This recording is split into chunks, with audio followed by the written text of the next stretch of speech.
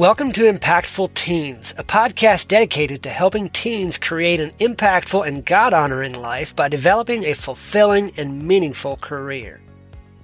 Each episode is 5 to 10 minutes of inspiration, motivation, and practical applications to design your life and career in a way that positively impacts the world around you.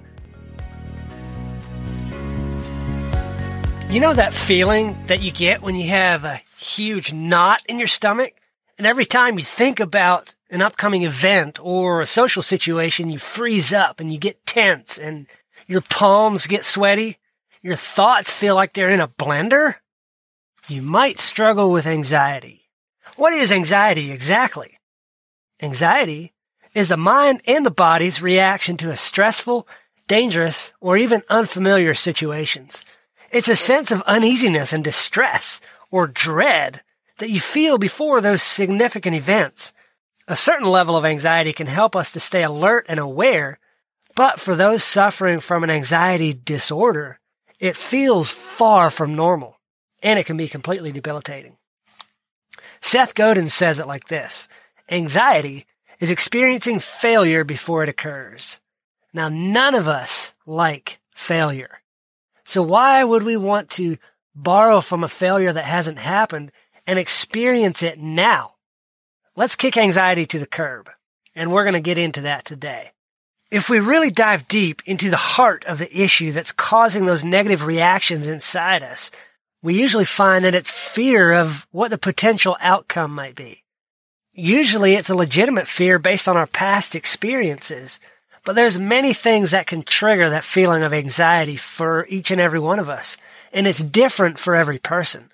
But it's important that we recognize it and identify it so that we can properly deal with it before it drowns us. Because let's face it, when you're in that, when you're feeling the anxiety, it feels like drowning. Let's talk about some of those things that might cause anxiety. We'll call them triggers. And remember, don't judge another person's trigger because that ain't helping nobody when you're judging. So what are those triggers? They could be things like an upcoming exam at school, feeling suffocated by having to wear a mask all day, maybe a teacher who's especially difficult for you, gives you really hard assignments with the meanest kid in class. Could be an argument you've had with a best friend and you don't want to face them again. Feeling like you have no friends, that's a huge one. When you feel like you have no friends and no one you can turn to, that's a big cause of anxiety. It might be different kinds of fears.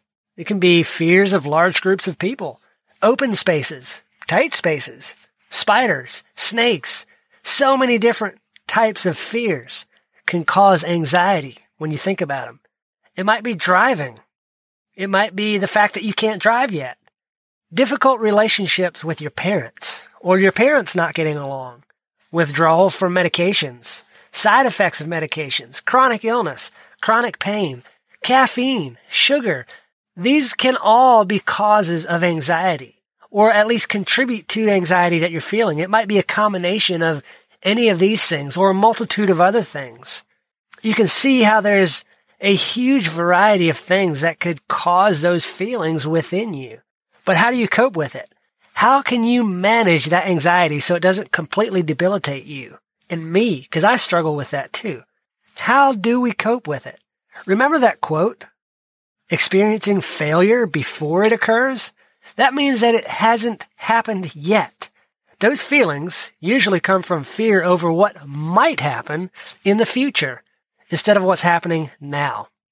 Once we've learned to recognize those feelings, we can often point to what's causing it. But even when you haven't been able to recognize the root cause of the anxiety, there's things that you can do to lessen the effect that it has on us now. Number 1, stay in your time zone. And I'm not talking about like Eastern time, Central time, Mountain time, Pacific time. I'm talking about staying in the here and now. Anxiety is future oriented. It's when your mind thinks about the future and worries about it. So instead of worrying about what could happen, stay in the present and ask yourself some questions. Like, what's happening right now? Am I safe? Is there something I need to do right now? And then process through those things, but stay in the present. Number 2, fact check your thoughts. Our thoughts often get in the way of our thinking, just to be blunt. And people with anxiety often fixate on worst case scenarios. And when you focus on those, when those are your thoughts, you can't think clearly because they debilitate you. To combat those worries about the worst case scenarios, think about how realistic they really are. Suppose you're nervous about an upcoming performance in the school drama. Instead of thinking, I'm just going to bomb it, just say, okay, I'm nervous, but I'm ready. I'm prepared. Some things will go good and some things won't. But get into that pattern of rethinking your fears. That will help train your brain to come up with a rational way of dealing with your anxious thoughts. Number 3, breathe in and out. Deep breathing helps calm you down. So while you may have heard about specific breathing exercises, you don't have to worry about counting your numbers of breaths and all of that. Just focus on evenly inhaling and exhaling. This will help slow you down and recenter your mind. Follow the 3-3-3 rule. That's number 4. Look around you and name 3 things that you see. Then name 3 sounds that you hear. And last of all, move 3 parts of your body, like your ankle, your fingers, or your arm. Whenever you feel your brain churning, going 1,000 miles an hour, following the 3-3-3 rule can help you center your mind and bring you back to the present moment. Number 5, do something. Stand up, take a walk, throw away a piece of trash from your desk. Any action that interrupts your train of thoughts helps you to regain a sense of control over your situation. Number 6, stand up straight.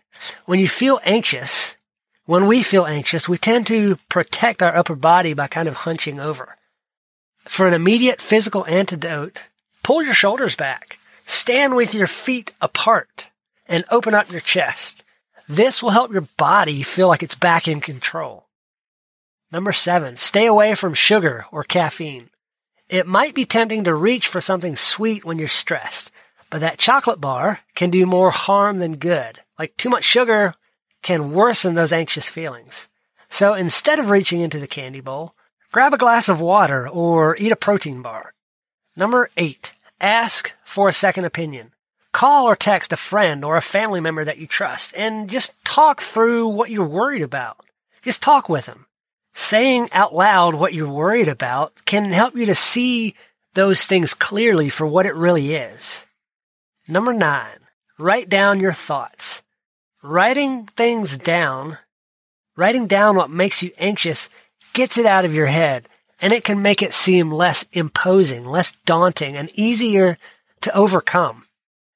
Number 10, I believe, watch a funny video. This is the last one and probably the easiest one yet. Just pull up some clips of your favorite comedian or a funny TV show that you enjoy. Laughing is a good prescription for an anxious mind, and it has a lot of benefits for our mental health and well-being. There was even a study that found that humor can lower your anxiety as much or even more than exercise can. So, what is it that you're anxious about? What's causing anxiety for you? Have you used any of these anxiety relievers in the past? Or which one are you looking forward to trying out to see if that helps your anxiety? I like to breathe. When I'm feeling stressed and like the weight of the world is pressing down on my chest, it helps so much to breathe. Breathe deeply, in and out. Take even 30 seconds of this helps. And then go for a walk or go change your activity. Go do a different activity for 5 minutes and then come back to that thing that's causing your stress and anxiety. And you will have a more clear mind. You'll be better able to deal with it. As always, stay focused on your mission and remain steadfast in your pursuit of excellence. And always do the right thing.